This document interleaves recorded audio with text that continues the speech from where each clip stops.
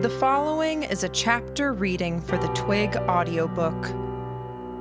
Please support the original author at twigserial.wordpress.com. Thank you. Chapter 16. The city had awoken. Lug had been, from the time we arrived, a city in torpor. There hadn't been a person we'd seen yet, with the exception of the fishmongers group perhaps, who had been bringing their full strength or energy to bear. It was a brutish city, rough-edged and worn thin, but it was one that had been holding back its full strength, fist drawn back but not thrown as a punch, ready for a fight. The alert at the dock was reaching out across the city. Where lanterns had been points of light in the darkness of a stormy evening, more lanterns and candles were lit now, a false fire spreading across the harbor first, then along forked streets. The corpse of the sea monster that was draped over a lesser section of the city came alive too. Not in reality, but the empty eye sockets flared with an orange-red light that caught the mist. A moment later, that flare tripled in intensity, a searchlight mounted within the creature's head passing over us, then turning out toward the water. Half of a kilometer out in the water frothed. The winding limbs of a collection of sea beasts rose up as high as any of the ship's masts, swinging, bending down back to dip into water, feeling out blindly for possible prey. One came down hard on the water's surface, and the crack of the impact reached us disconcerting seconds later. Ahead of us, others were bringing lanterns outside, illuminating what had been a dark street. Look at the group. Who seems most together out of all the people here? Who takes charge when it counts? Not the old. Lug wouldn't be a city where the elderly were revered. I found someone fit, middle-aged, and dressed well enough. He was emerging from his house, looking over one shoulder at his wife or girlfriend. "It's the Academy," I called out. "All-out attack! Evacuate!" In any other city, my words might have been doubted. Radham, Kensford, Whitney, or Westmore. Even in Breckwell, the warning bells could have been ringing. I could have told a random citizen that the city was under attack, and there might have been a moment of doubt. Less dramatic a moment for Whitney or Westmore, perhaps, considering how things had stood. But a moment of doubt? All the same, it had been possible, and even likely. But in Lug, there was no question. Anyone unfortunate enough to be born and raised here would be born and raised to the knowledge that the people of Lug despised the Academy and the Crown, and neither Academy nor Crown had any particular love for Lug. Lug existed in large part because it was too costly to take, and its denizens knew that one day the Academy could and would pay that price. The man I'd called to turned back toward his home. He didn't have to ask or give any indication. He reached into the dimly lit abode, and his wife handed him a rifle. A moment later, she emerged, holding another, shoddier rifle, her son, my age, a step behind her. The dad reached to his belt and handed the boy a pistol. It seemed that many matched the grim knowledge that the Academy would one day attack with the intention to make the attack as costly as they damn well could. The man ran to the side of a buddy of his family following. The buddy, as it happened, was the one who took charge. "Edward, Adams, you're with me. Picker, get the water pump. Have it ready in case of fire." "Good enough." I paused in my tracks, wheeling around. Jamie stopped a few paces later, watching. "Word is they're just forming ranks outside the city," I lied, making my best guess about the situation. If you're going to get out of the city, you'll have to hit them before they get set up. If you're not planning on leaving, you should still hit them before they get prepared to attack." I saw the expression of the family man's buddy change.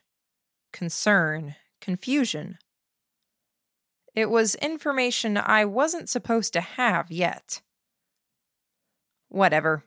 I'd put the knowledge in their heads. They would realize the danger and the need to act and prioritize that, while finding an excuse or justification as to how I'd known. Horace's group was catching up to us. I'd told them to spread out to give the word, but they'd stuck together, and if they'd hung back to warn others, then they'd done it for a minute and then legged it. I might have been being unkind. The street here was long and narrow, brighter lit with the number of lanterns people were carrying. Going the opposite direction down the street would have meant going down to the harbor, and the harbor didn't have many escape routes. Going down side streets meant getting turned around and delayed in an area that wasn't as brightly lit.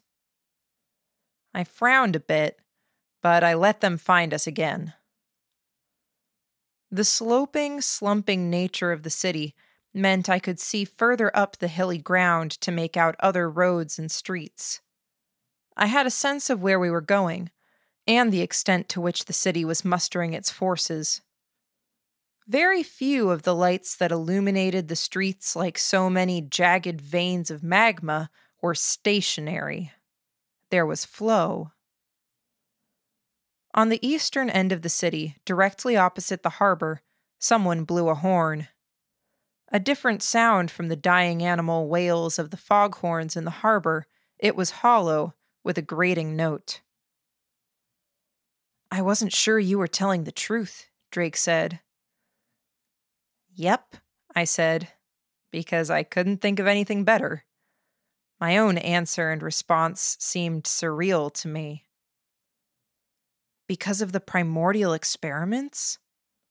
"They were looking for an excuse," I said. I was slightly out of breath. "Mauer gave them one." "Mauer? You keep talking about him." "You're going to want to start running in a different direction than we're going soon, or you're going to see him," I said. "I don't trust you guys to stay out of sight when it counts, either. I'm very politely telling you to get lost." "The hell are you?" Drake asked. I wasn't sure what he meant, if it was a question on its own or one he'd cut short. I didn't spare the breath to answer. People were gathering, arming themselves. The family we'd seen earlier had been something of an exception, the man at the head of it wealthier than the average citizen of Lug. 3 out of 4 people we saw had improvised weapons. Mining picks featured heavily among those makeshift weapons. I could see the individual groups, too. Some people had gathered friends and neighbors together, and they'd all supplied themselves with the same kind of weaponry. A group of quarrymen all armed with the picks and mallets, another with knives and cleavers matching a set. I saw a group of Brunos, the big muscular guys, and people who might have been artists or ex-cons with a dismal assortment of cheap tattoos. I also saw that a great many people on the street were gathering around a central point. The nature of that gathering wasn't clear until we were closer and the crowd had shifted a little. Mauer's soldiers, a pair of them, armed with guns and handing out more weapons. There might have been a crate of those weapons, cheap rifles and ammo. I got chills from the sheer readiness of it, the ease at which the soldiers were prepared to capitalize on what was going on, and the willingness of the people to be capitalized on. "Drake, Emily," I said. "Horace, too. I want you to stay between me, Jamie, and the soldiers." "What are you?" "Please," I said, insistent. They picked up the pace a little. I slowed my own pace, and I let Drake, Emily, and one of Horace's subordinates form a wall to block us out from the soldiers' view. We passed that particular crowd and they fell back, moving behind us, to keep the wall where it was needed. If those men spotted us and gave an order, we would get lynched. There were too many scared people who wanted to be armed with something better than whatever they had in their homes or workplaces. The most scared of those individuals would be willing to do almost anything to get in the soldiers' good graces. The others would follow. Mauer wasn't even here, and he was setting things up to manipulate the crowd with an expert hand. My ability to direct our temporary allies in Horace's group paled in comparison, and it wasn't likely to be enough. I saw more of Mauer's soldiers. These ones weren't holding weapons, but they were talking to the crowd, gathering people around them. Jamie touched my arm, gesturing. I glanced his way, then followed him into a side street. It wasn't as bright here, but more crowded, equally as alive, and it seemed doubly so with how narrow the street was, barely wide enough for two people to walk abreast. People were talking, almost negotiating, in the heat of the moment, trying to figure out what they were doing, how, what they needed. A group of boys were pissing on piles of hand towel-sized rags. A group of men were tying similar wet rags around the bottom halves of their faces. All were already armed. Like kicking an anthill. The confrontation is going to be just as one-sided, too. We can get part way up the street like this, Jamie said. I nodded. We're close, he said. Another minute or two, we should be at Old Harding's lab. Not counting obstacles, I said. Yeah, he said. Where do we go? Drake asked. We tried just a bit earlier, but nobody really listened to us. Should we just run for it? Might be too late, I thought to myself. That street up there, it forks, Jamie said.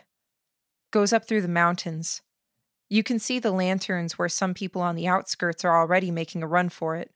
I think they know where they're going. You think, Horace said. I would have been perfectly happy leaving the man behind. Hey! A voice hollered, well behind us. I turned to look, then started sprinting. Soldiers, having stepped out from between two buildings. They were already raising their guns, looking down the sights. You three, get back, one shouted. Not at us or Horace's group, but another group of improvised local militia further up the street. I grabbed the upper sleeve of Jamie's jacket, pulling him toward an alleyway. The fact that the soldier had waited for other bystanders to get to cover meant we had time to do the same before the soldiers pulled the triggers. Ermine shrieked at the gunshot and dropped hard to the ground mid-stride. Drake was turning to round the corner, and as the bullet hit him, he was driven forward, taking too shallow a turn around the corner. The corner of one building caught him between shoulder and neck as he collapsed, and he fell in a weird position. They'd recognized us, seen a glimpse of us, and while they were willing to get bystanders out of the way, Drake's group was too close to us, damned by association. I'd told them to get lost before there was trouble. I felt a frustrated rage at the knowledge that two of them were now dead or injured, after all the hassle we'd gone to in order to rendezvous with them too. Horace had already reached cover and was changing direction, going to Drake and Ermine, who was trying and failing to stand, crawling to reach us. Her namesake pet was making all sorts of demonic screeching noises at the injury its master had sustained. Horace, I said, grabbing the man's sleeve. He shrugged me off. I grabbed his arm more firmly. Hey! He turned to look at me. There was a hollow, horrified look in his eyes, even as the rest of his altered face was as set and frozen as stone. We've got to disappear, I said. Or they're going to keep shooting at you in order to get at us. If they ask, you don't know who the fuck we were. Now give us a hand up." "Up," he said, in shock, trying to comprehend. But he did comprehend. He grabbed me by the waist and he lifted me as high as he could. When I was as far as I could go, I brought my feet up, found a foothold on the edge of his palm, and stood straight on his upstretched hands, reaching high in a very similar manner to get a grip on the gutter above me. I climbed onto the roof and braced myself over the narrow gap between rooftops so I could reach down and give Jamie a hand. Below us, Horace was going out of his way to avoid looking up at us. The soldiers had drawn close, guns at the ready. One bent down near Ermine, checking her wound. The other was giving an explanation. They didn't look up, and they didn't see us. I pointed. Jamie nodded. Ducking low, we ran across the rooftop. I searched the surroundings and noted how tall the buildings were, and which rooftops seemed best. Another point, another gesture. As a pair, we leaped across the narrow street to the next rooftop. I slipped on a patch of ice on landing, and Jamie caught me. The slip wasn't like me. I was fatigued, and I wasn't as sharp. The noise of our landing drew the attention of the soldiers, and it took that attention off of Drake's group. Jamie and I carried on, letting them wonder which direction we'd gone. The layout of the buildings in the narrow street didn't give them the ability to stand back and see over top of the buildings, and it was dark enough they wouldn't necessarily have seen us regardless. Jamie pointed, signaling. "Target." I could make out the building with no trouble at all. My heart sank. The reason I could make out the building as easily as I did was that Mauer was already there. His soldiers had gathered around the place in force, and they had artificial lights as well as lanterns. I could see the balding old man with a shaggy beard and lab coat who had to be old crusty asshole. I could see the ragtag band of nobodies standing around Krusty Butt who had to be his employees. Mauer stood back, his soldiers all around him.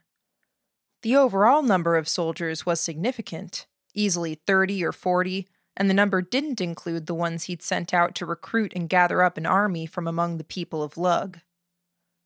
The number of apparent lieutenants, however, was lower than before. I didn't believe that we'd killed any, but smoke or light burns had to have taken the fight out of them.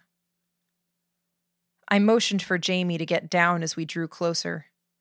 The rain was lighter than it had been, but it seemed twice as cold, pattering down on corrugated shingles.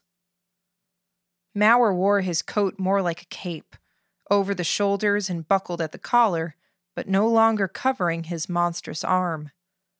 The arm was partially visible, and a fair portion of it was wrapped in bandages. I could see where bandages were soaked through with blood and clear bodily fluids, burns.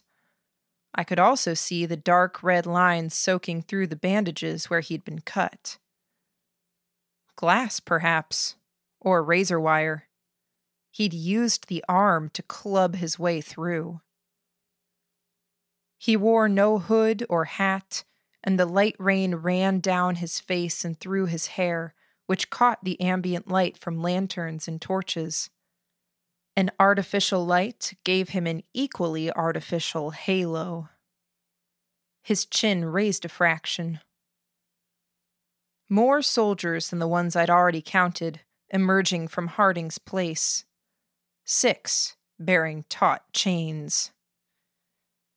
I was too afraid of being spotted to cuss, but I wanted to. A primordial, resisting as it was dragged along by those chains. Smaller than the Ridgewell groups had been, larger than the 7-foot-tall humanoid that Horace's group had been putting together. It spread membranous wings as far as it could with the chains that encircled it, then made a gurgling cry. It was akin to a headless bird or bat, seemingly all muscle, its mouth a jagged tear, starting at one end of where the neck was supposed to be, slashing over toward the other side, then back over the shoulder. Thin tongues snaked out and pushed against teeth that seemed more randomly placed than logical.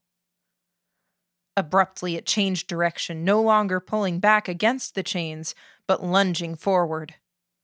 It made it only part of the way. There was a group of 6 more soldiers behind it, each of them now straining to hold it back. The group in front hurried to attach the chains to the side of what seemed to be an armored wagon. They then circled around, giving the creature a wide berth, taking hold of the chains their comrades held, doubling down on their mutual strength. A second wagon was making its way around to the group. The creature would be chained between 2 wagons, presumably until it was closer to the academy. But something was wrong.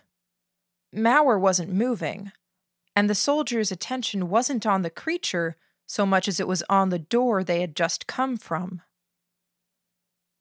The next formation made their exit. More soldiers, more chains. A second primordial. "Oh no," I said. "Harding made more than one," Jamie whispered. This one at least was smaller. 4 soldiers to the front, 3 to the back. The bindings were more secure, and one loop of chain encircled the thing's clawed foot.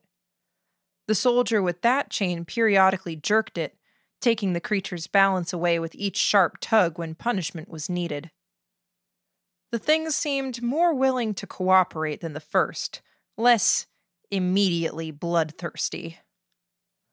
It too was winged, with a more coherent maw and partial head, and a clawed bird talon of a forelimb it extended out in front of it to keep itself from falling forward. I saw large eyes on either side of its head looking out, narrowing, observing the immediate surroundings. Mauer's crowd. The 3rd and 4th primordials soon followed, both of equivalent size, both winged. Not as nourished, their strange and awkward skeletal structures apparent. The pair had more severe claws, however. One was vulture-like, 4-limbed and winged, with what looked like a potbelly. The potbelly was distended and packed with what appeared to be intestines turned at a right angle, visible through transparent skin. The other was thin at the waist, all the organs packed into a hunchback and oversized ribcage that pulsed rhythmically. I could see the coherent musculature around limbs and wings, the way they moved with purpose. They knew how to use their bodies to a limited extent, and the way they moved their wings in sync led me to believe they might actually be able to fly. Not necessarily well, not yet, but I wasn't ruling it out. The old asshole had cultivated wings for a reason, and he'd given them the capacity to fly, tying them to a stake or arranging a vertical cage of some sort. He wouldn't have gone to all that trouble and then let them get this far along if they weren't actually able to use those wings. I shook my head slowly. The pair was hooked up to the wagons as the first 2 had been. I'd seen the wagons from multiple angles now, and from what I could gather, there were iron bars running along the sides of the wagons, just requiring a twist and a pull to be slid free. With the bars pulled free, likely from a safe distance, there would be nothing binding chain to wagon, and the things would be loosed. "Stop," I thought. "You lunatic. Just stop with this. Tell me you didn't make more than 4. Mauer's head turned back in the direction of the building. The soldiers with guns at the ready didn't take their attention wholly off of the building's interior. I felt chilled. Mauer spoke, and old asshole responded. I could read the tone, even if I couldn't hear much of what they were saying. I could tell that they were referring to something. They made more than 4. At Mauer's word, soldiers exited the building.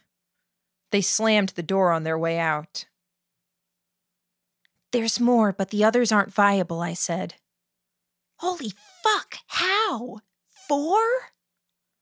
Remember what we were told about Harding? Jamie asked me. I shot him a look. I didn't even remember his name was Harding, and you mentioned it a few minutes ago. He was a gardener, growing crops. Massive building, lots of space. It's how he operates, how he thinks. The examples we were given of his past work, he works with quantity, Jamie whispered. I guess this is his latest crop. Fuck you, Harding, I said. Another series of horns blew from the east side of town. Buildings at the very edge of the city were burning, plumes of smoke spearing skyward. I could hear faint noises from the south and expected fires to be burning there soon enough. Turning my head, I could see that the city had pretty much reached full capacity. The sea creature's corpse was gazing out over the water with its searchlight eye. The streets of the city were glowing veins, alight with the torches and lanterns the crowd held, not one person left indoors. By that measure, people were retreating from the places where the fires were starting. I looked back at Mauer just in time to see his group mobilizing. I ducked my head down before too many of them turned pale artificial lights our way. Their procession moved at a walking pace. Stitched horses hauled the wagons, sometimes stopping as the primordials resisted the forward movement. Soldiers flanked the group, armed, some riding on the wagons, eyes scanning the surroundings. Mauer rode on the one armored wagon that wasn't home to any primordial, his good hand resting a rifle that lay across his lap. He talked to a lieutenant on the ground who might have been Stanley. There was no tackling that group. Not with only Jamie. Too dangerous, and there were too many of them. I silently watched them as they made their way to the main street. The crowd would see them, the crowd would have to move out of the way. They would be curious, and by both measures, they would give Mauer their attention. If I had a proper gun, one that fired straight, would I have tried to shoot Mauer, knowing that I would have brought all kinds of hell down on our heads? It took somewhere between 5 and 10 minutes before the coast was mostly clear. Jamie and I made our way down from the rooftop. It felt strange to be walking on the street where Mauer had been just moments ago, as if his very presence had left an impression. I worked to stay out of view of any soldiers that happened to round the corner, but yet to make myself visible to those who knew how to look. Gordon, Lillian, you can come out now. I walked down the length of the street at a brisk pace, glancing at every nook, cranny, and hiding spot. Traveling around the circumference of the building was only slightly less arduous than walking around a city block with how large it was, 2 stories high in places, otherwise broad and low to the ground, pieced together like 4 buildings with random walls and rooms jammed in between them. I finished the circuit and spotted Jamie. I had been too preoccupied looking, and my heart skipped at seeing him, familiarity and a strange relief washing over me at seeing him. Then I remembered it wasn't my friend I was looking at. A friend, possibly, but not the one I'd been thinking. Agitated, I reached up, running my fingers through wet hair, catching it between fingers and letting the fingers tug and pull at it, just enough that it hurt. I would dearly love it if you stopped doing that, Brain, I thought. Jamie was staring into a window, hand cupped to block out the light as he gazed through the glass.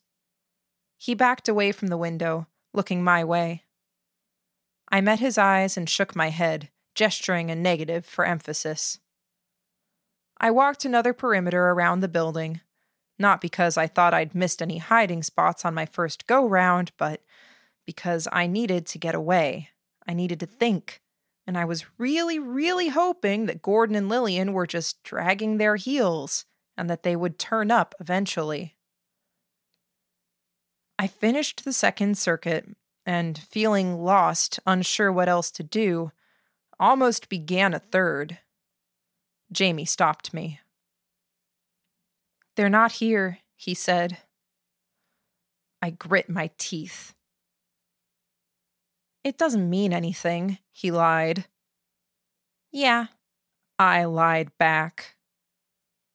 "We can't count on being able to find them," he said.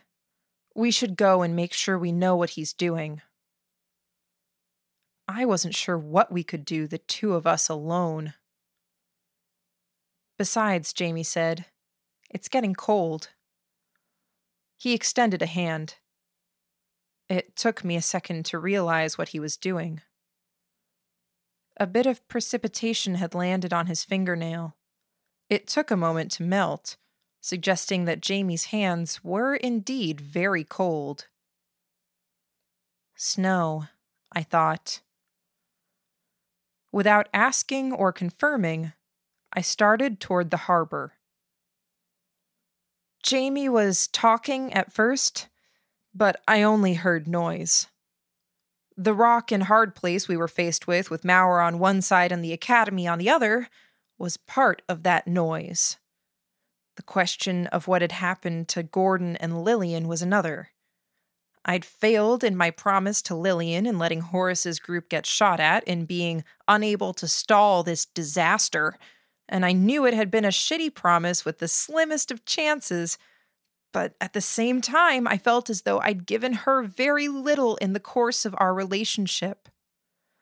A weird, stupid part of me felt like her being absent now was a punishment of my failure to deliver on one of my few commitments to her. That I was alone with Jamie and deeply uncomfortable with that fact now that we lacked a proper mission. Another part of the noise, one that made it hard to listen and interact. Jamie seemed to realize and stopped talking. As a pair, we approached the edge of the crowd. I looked for the other lambs first, and earned only disappointment for my trouble. At least here, with so many fires nearby, it was warmer. We eased our way in, careful to look for soldiers in the crowd and stay out of sight.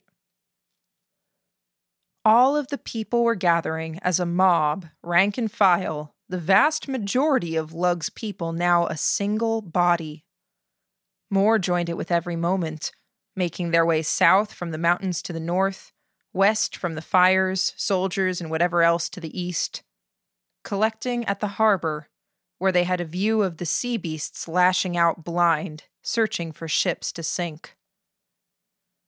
At the center of it all was Mauer, standing atop a wagon brightly lit, the fire a complement to his copper hair, making it seem alive. In every other engagement I'd seen him in, he'd capitalized on his humanity. He'd worn his jacket to hide his arm. Not here. Not now. Here, his good hand held an exorcist rifle at one side, gripping it by the halfway point, there but not aimed at anything, not held at the ready. His monstrous arm was raised, pointing. The blood was visible, as were the bandages. As if to declare, "I am like you people who have modified yourselves, made your outsides an expression of the anger within you. I have been wounded." His face contorted as he shouted, anger clear on his face. He could let his voice carry when he spoke softly, but he didn't speak softly here. Their faces contorted as they shouted back, cheering. I moved through the crowd looking, And I saw Adam, the Bruno who'd been so helpful and friendly, cheering as hard as anyone. I saw soldiers who might have been the fishmongers. "The fire is to our advantage," Mauer bellowed the words. A large contingent of the crowd cheered in response, hefting torches and lanterns. Mauer seemed momentarily brighter. "It is." The fires drove everyone back and away. You knew they would concentrate it in one place, I thought.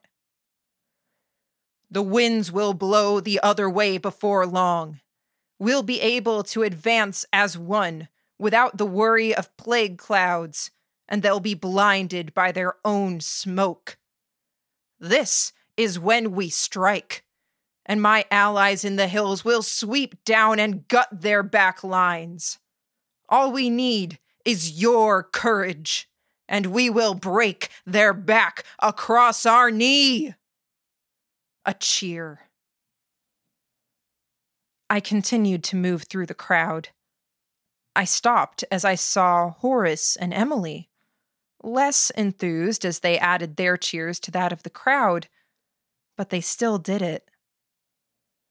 What other options did they have at this point? They'd probably rationalized it as necessary to get medical attention for their friends. It wasn't like they could hide and hope that the Academy wouldn't annihilate them like it planned to annihilate everything else in Lug. A hand settled on my shoulder. A part of me thought it was a soldier, but it was too gentle. Jamie, dusted with a smattering of snow. I'd gotten ahead of him in my efforts to take it all in. He didn't have to speak. Not that it would have done any good with the cheering around us. No need for gestures either. I nodded agreement. I joined him in making our way out of the mob. As heated as the crowd was, I was cold, and the emotion in the core of me was cold too. We had work to do.